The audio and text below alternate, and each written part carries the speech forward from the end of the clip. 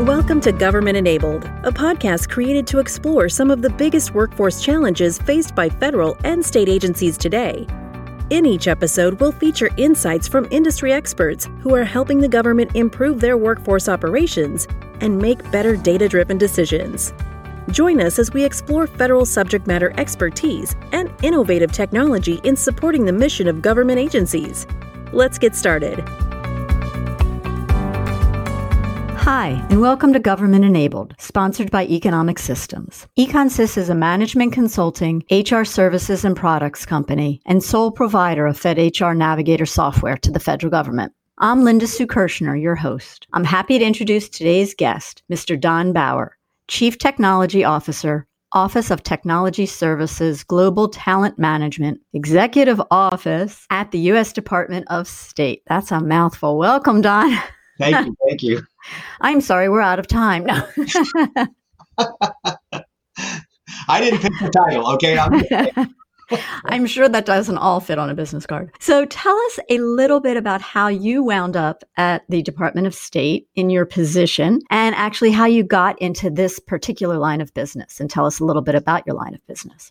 As far as the Department of State, I was actually working as a program manager for EconSys at NPPD, which is now CISA, and we were doing a enterprise implementation for HR workflow software, and a retired executive from the State Department was one of the contractors over there, and we did a lot of work with the customer on process mapping, process engineering, just doing simulations on how to do workflows and hiring processes. And she looked at me and she goes, "The State Department could really use somebody like you." And I was just like, who me? Who me? And she says, "Do you mind if I pass your name along to somebody over at the State Department?" I'm like, "Sure, why not?" At that point, I was reinstatement eligible. So it was one of those things where, yeah, if given the right opportunity. So I did a couple interviews and they checked all of my credentials out and I got my security clearance. And of course, I started working there in 2016. So it's been a real interesting experience. State Department's a very unique culture and really great place to work. And as far as getting into the business, for those that may not be aware, I was one of the co-founders of QuickHire, which was one of the first commercially available staffing products for the federal government back in 99, 2000. We were doing software as a service before it was a thing. Of course, we would have probably been called a cloud provider nowadays, given the way the industry has stolen that term. But I was working doing satellite automation software for NASA, doing my dream job. And this guy, friend of a friend, we had lunch. He goes, "Hey, I need some help writing some software for the National Park Service to help do their seasonal hires." And at the time, National Park Service was doing this very labor-intensive 14-page Scantron form for every applicant. You would have to fill out 14 pages. And then you would send that in, and then sometimes you wouldn't hear anything, and other times you might get a job offer. And it was a real painful process. And they did this every year. Didn't matter if you'd worked for the National Park Service the year before. They call them seasonal or temporary employees. So we put that entire process online, and the Park Service, this is back in 98 and 99, Park Service says, "We don't think this internet thing is going to pan out." So and the internet was going to take off? No, they said highly unlikely to know how to use the internet to apply for a job. And we're like, well, let's give it a try. And we put it out there. And so I was working my day job at this company called AI Solutions in Lanham, working for NASA. And then in the evenings, I'd be working on the software and doing user support. And one of my first customers was a 55-year-old retired railroad worker who said, "This internet thing is great." He says, "I did that 14-page form."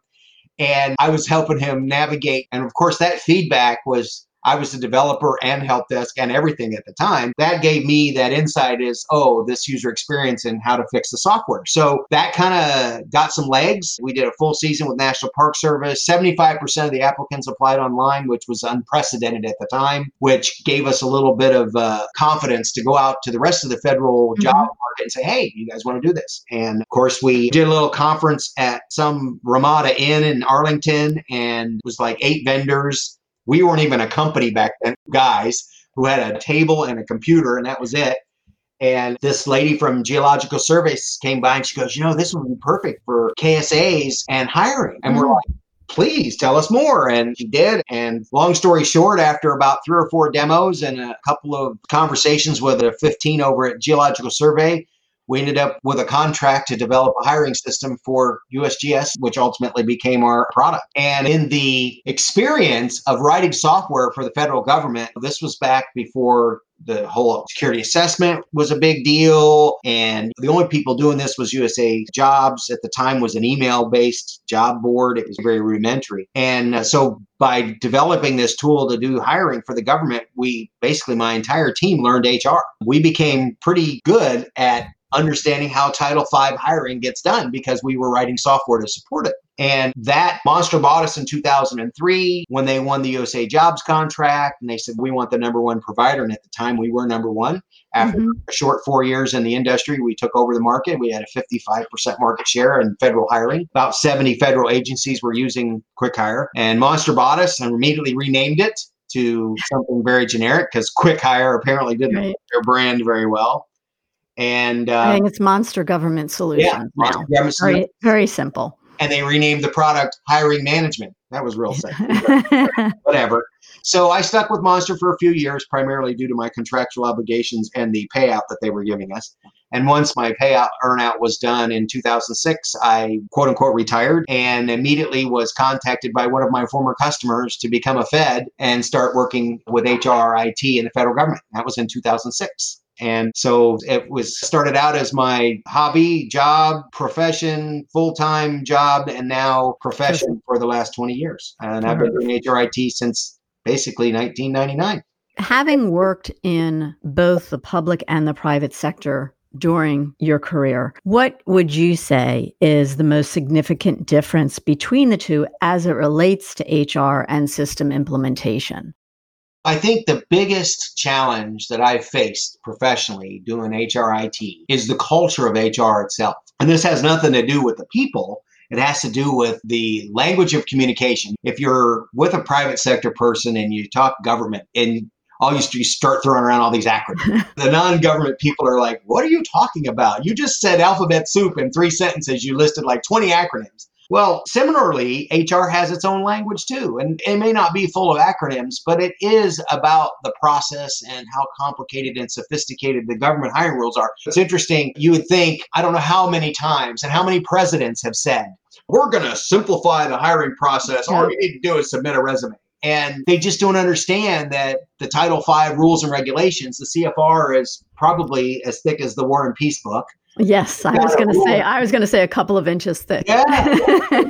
And there are rules in there for just about everything. And if you don't know them, then you will surely find out about them when the lawsuits fly in or somebody feels disadvantaged. And then you have veterans preference and you have all of these different things that apply within civil service hiring. So that has been the biggest challenge from an HR perspective is you got to follow the rules. And the frustration typically, and this is universal, is IT doesn't speak HR and HR doesn't speak IT. So then HR never gets a system they can use. And the IT folks are always complaining, they just don't get it. And in reality, once you learn the culture and you know how to communicate with HR, they're very astute and know their jobs very well. They just don't speak tech. And that was something I've learned early on. And that's been that's my sweet spot is that I can listen to the HR folks and I can communicate to the techies and tell them how to do it. And that usually results in something that the HR folks can at least understand, which then gives you more feedback to make a better user experience because most HR systems are just horrible to use. There's the whole security issue that is on top of the IT versus HR issue. So you now have a third component coming into this to try and make everything work. And that becomes even more difficult, I would think.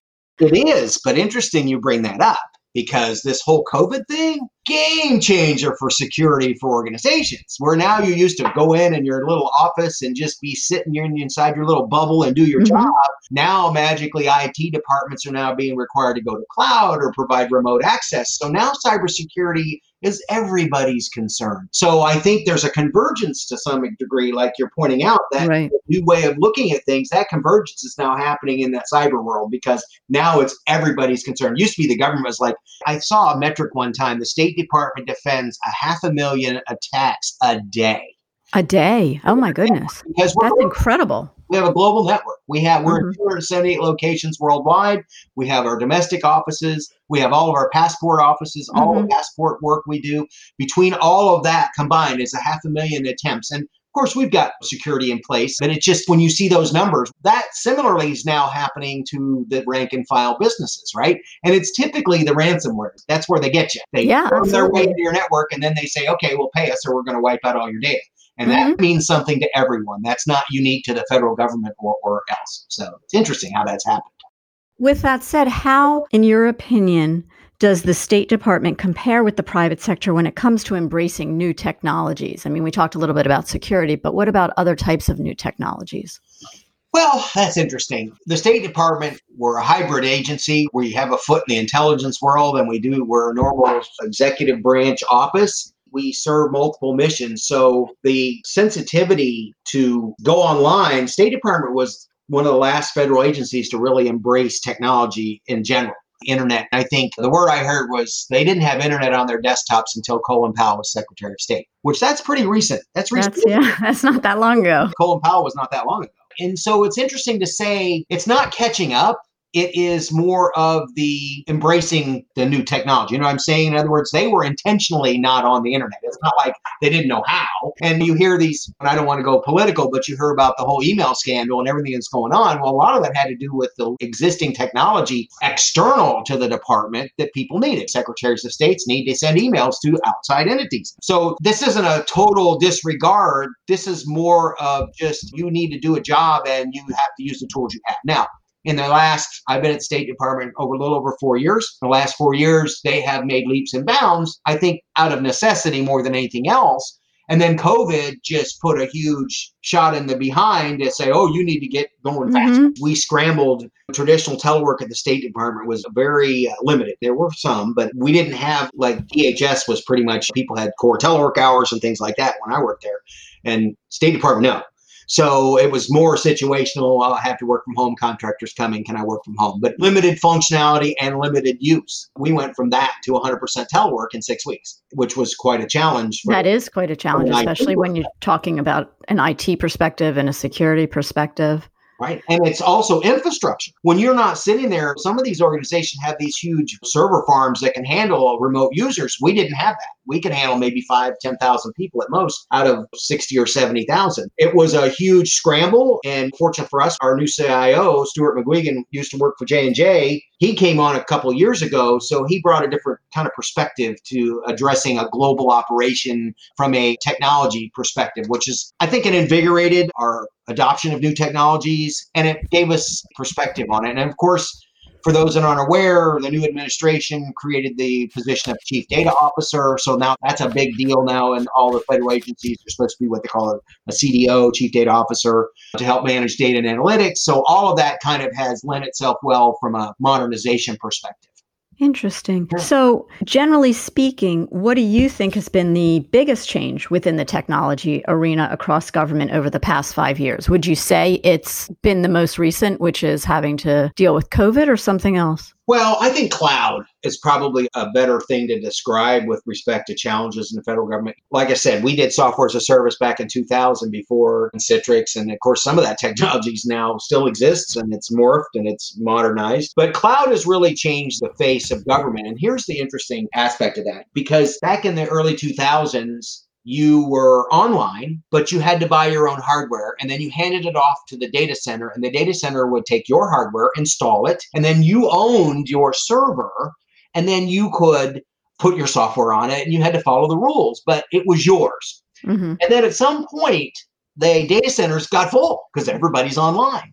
And they're like, we don't have any more outlets. They literally ran out of power outlets to plug things into and physically put hardwares. And then that whole virtualized world showed up, right? Virtualization, where you have this virtual server. I remember at CBP back in late 2000, 2008, 7, they did a utilization survey of all the servers. Everybody had purchased a server for their stuff.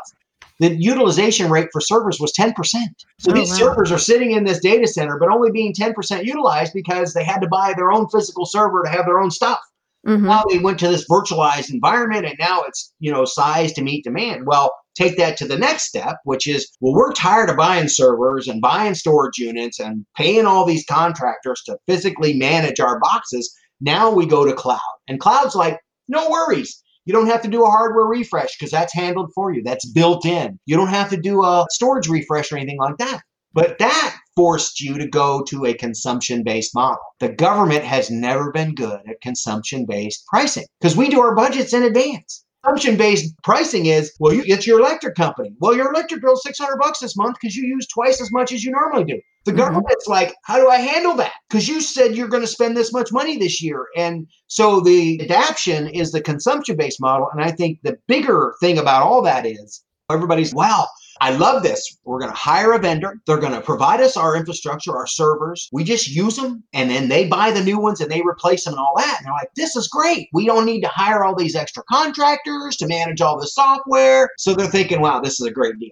And then the next thing you know, they get the first bill in the month. Oh my goodness. What do you mean $100,000 a month for this service? And we're like, we do everything for you. And so it's been a rude awakening to both not only consumption-based, but the actual, it's very expensive being in cloud. And then the other little dirty secret that the vendors don't tell you about cloud, because the Oracles and Microsofts come to the cloud, we've got you covered. You're there, and you dump a terabyte of data up into the cloud because you're using it. And then you're like, this isn't such a good idea. We're going to go over to this other guy. And they're like, no problem. Unfortunately, if you want to take data out of the cloud, we're going to charge you by the byte. So you're going to have to pay us a couple $100,000 to get those terabytes of data out of the cloud because there's an exfiltration charge. And that was a rude awakening that's, so if you're doing a hybrid model, which most organizations are, in other words, we're not 100% confident that we can put everything we have in the cloud because some of it's still just too darn sensitive to even risk it being exposed. Even take a risk, right. So we have this back and forth of data. Well, you can put it in the cloud for free. Taking it out, that's going to cost you a few bucks. So there's another consumption-based charge that if you sign this agreement to have this express route, this dedicated connection, which those things are freaking expensive, the high-speed pipes, you pay that extra money. We won't charge you to take your data out. Now I just incurred a new consumption-based cost. Well, it may be fixed, but it's a big cost. So I don't have to pay the by the byte payment. So yeah, it's been quite a rude awakening. I manage the budget for my IT department. And when I had to go in front of OMB and go, yes, I want to double my budget. And they're like, what do you mean double your budget? I'm like, well, I have to keep what I have going while I start this new thing called cloud.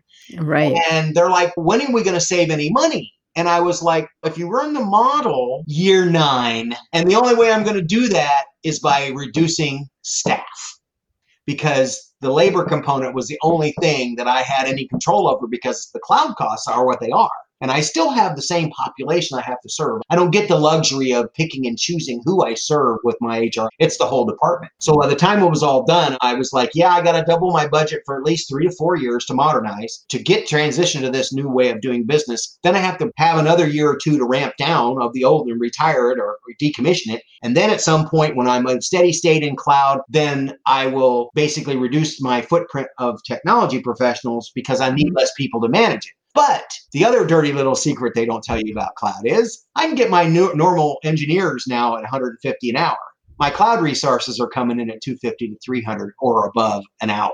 So while I might drop 10 people, it only basically helps me for 6 cloud. It's a 6 for 10 kind of deal. So right. Though I might reduce it by 3 or 4, I don't get that same 1-for-1 reduction in cost because the new cloud resources cost more money.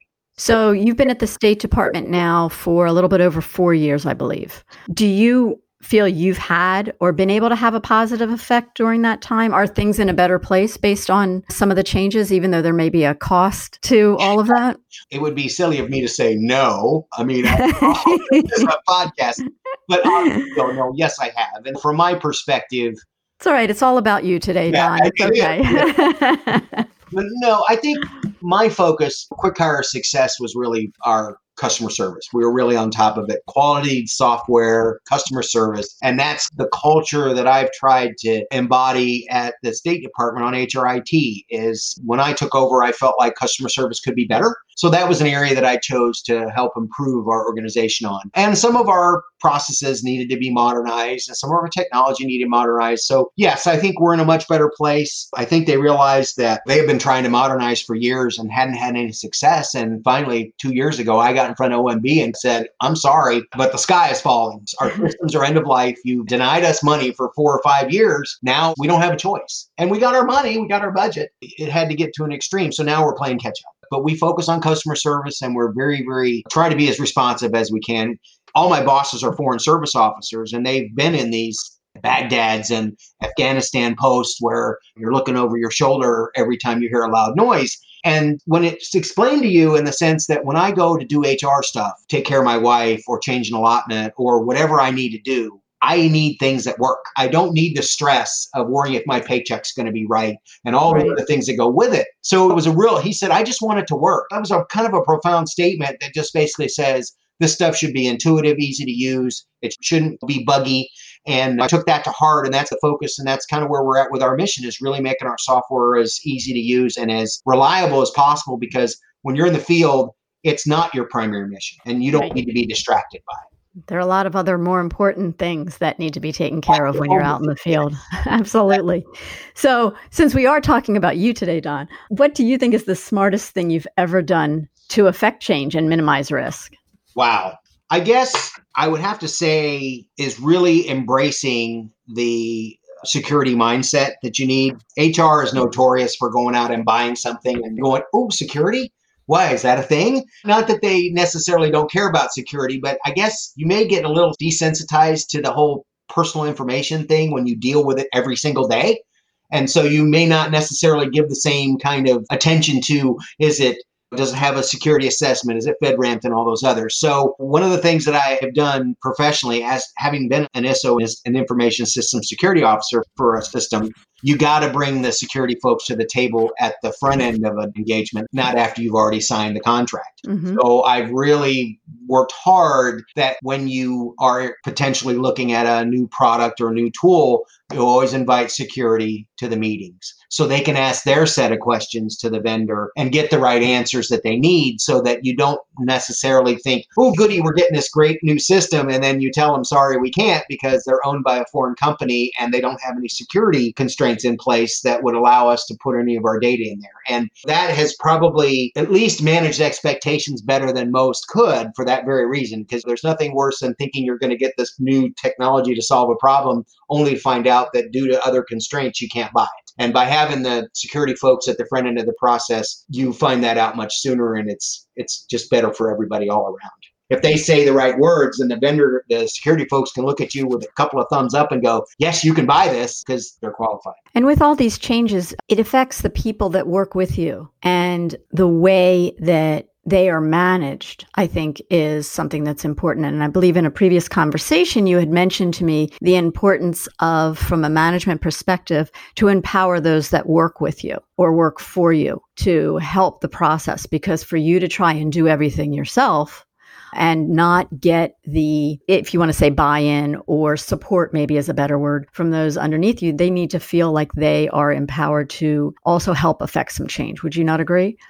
Yeah, well, I think we've all experienced the micromanager bosses. We've experienced the situations where the boss makes it very clear that they're the smartest person in the room. So there's a lot of these different situations we all deal with. And that's great when everything is right.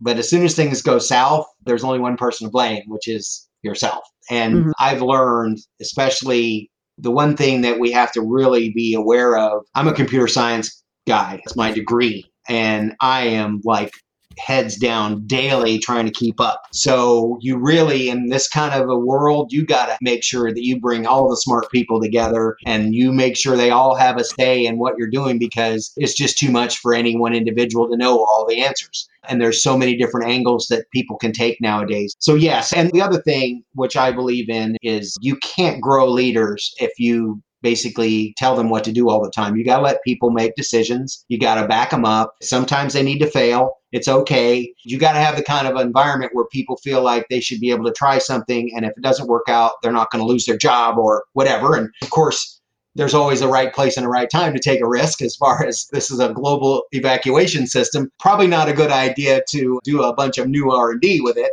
but something more, a little less impactful would make a good idea. So yeah, I think definitely empowering your people to at least I let everybody in my organization, when we're dealing with a situation, everybody has a say. They can all speak. I'll still make the decision, but I usually like to make sure that I hear from all different angles to make sure that I am making the best decision.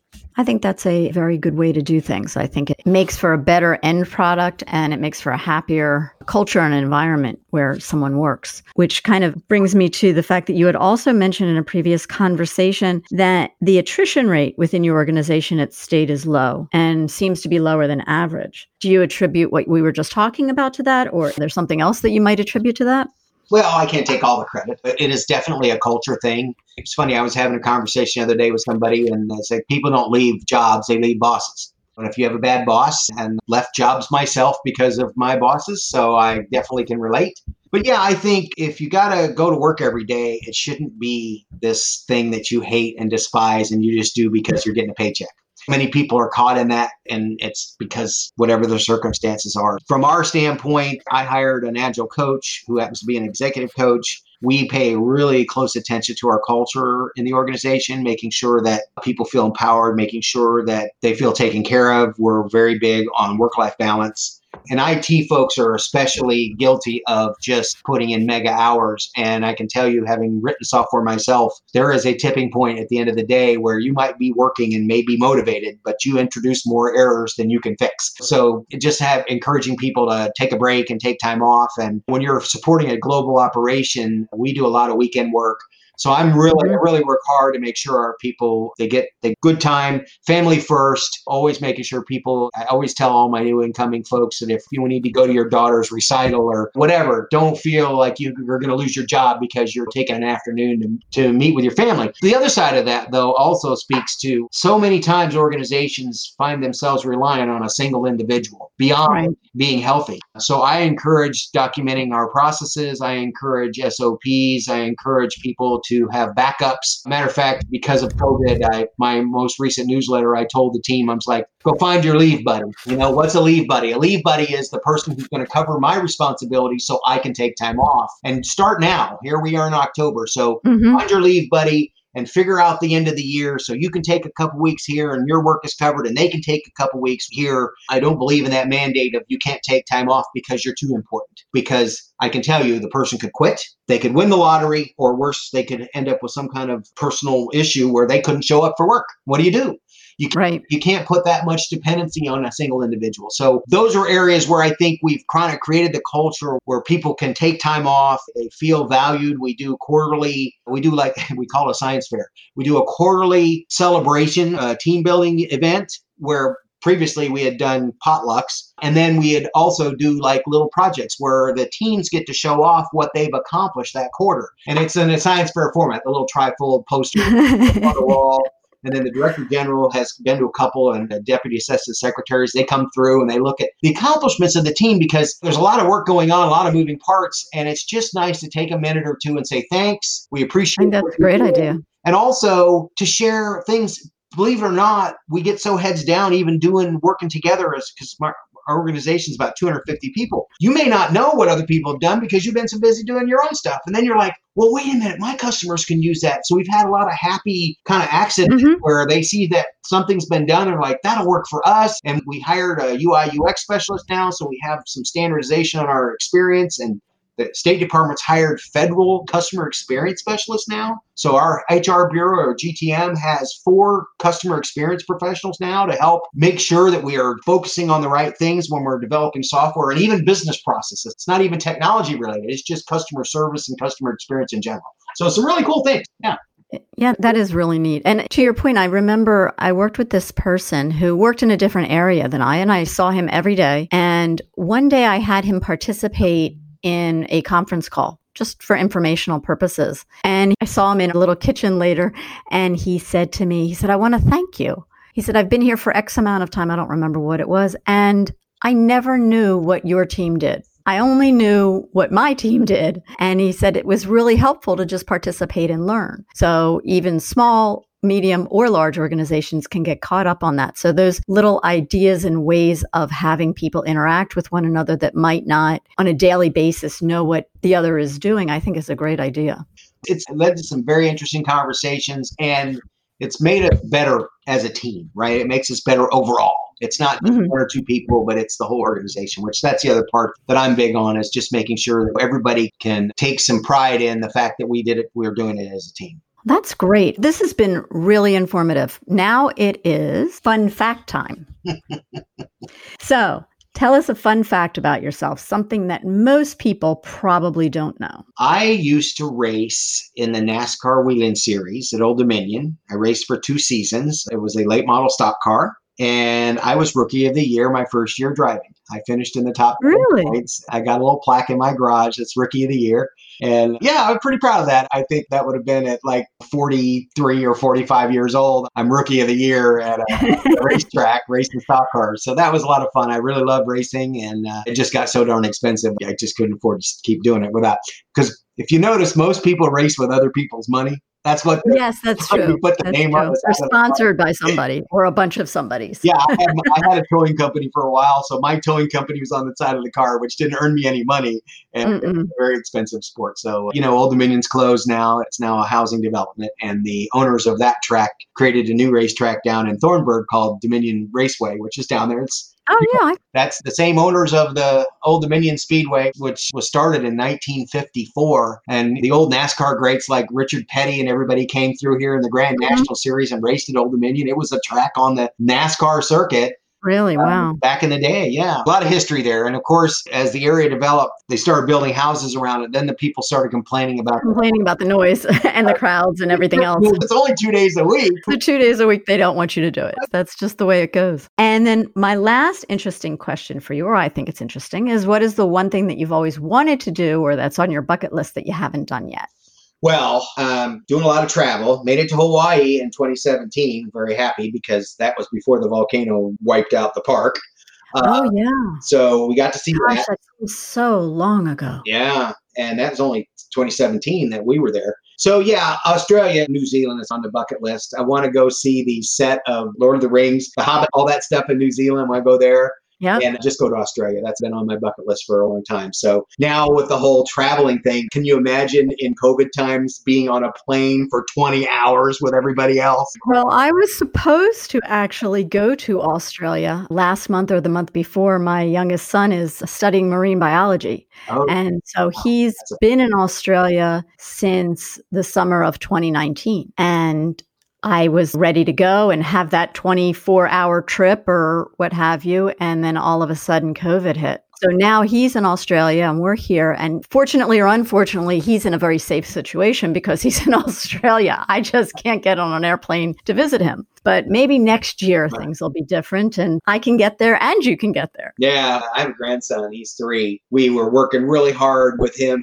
He turned 3 in March and we were potty training him and getting him so he could take the full advantage of the Oceaneers Lab on a Disney cruise. And yeah, we had to cancel that. It was in March and then we moved it to September. And it, of course, who knew what was going to happen? And so we canceled that too. So now we're looking at cruises in 2022. Right. So all of our bucket list items have to go on the back burner, if you will. Yeah, I think the vaccine, there'll be a vaccine by then. I would hope so. Well, thank you so much. I want to wrap up now. Let our listeners know that they can go to the Econsys company website at econsys.com to learn more about our technology and innovative ideas, and go to the State Department website to find out more about Don Bauer's background and how he is helping to create positive change there and moving forward. Don, thanks so much for joining us on Government Enabled. You're very welcome. Thank you so much. Government Enabled is brought to you by Econsys, an organization that helps power federal and state governments with exceptional workforces. If you're a public sector leader looking to get the most out of your people, then subscribe to the Government Enabled podcast on all major platforms. And check out all archived episodes at econsys.com. Thanks for listening.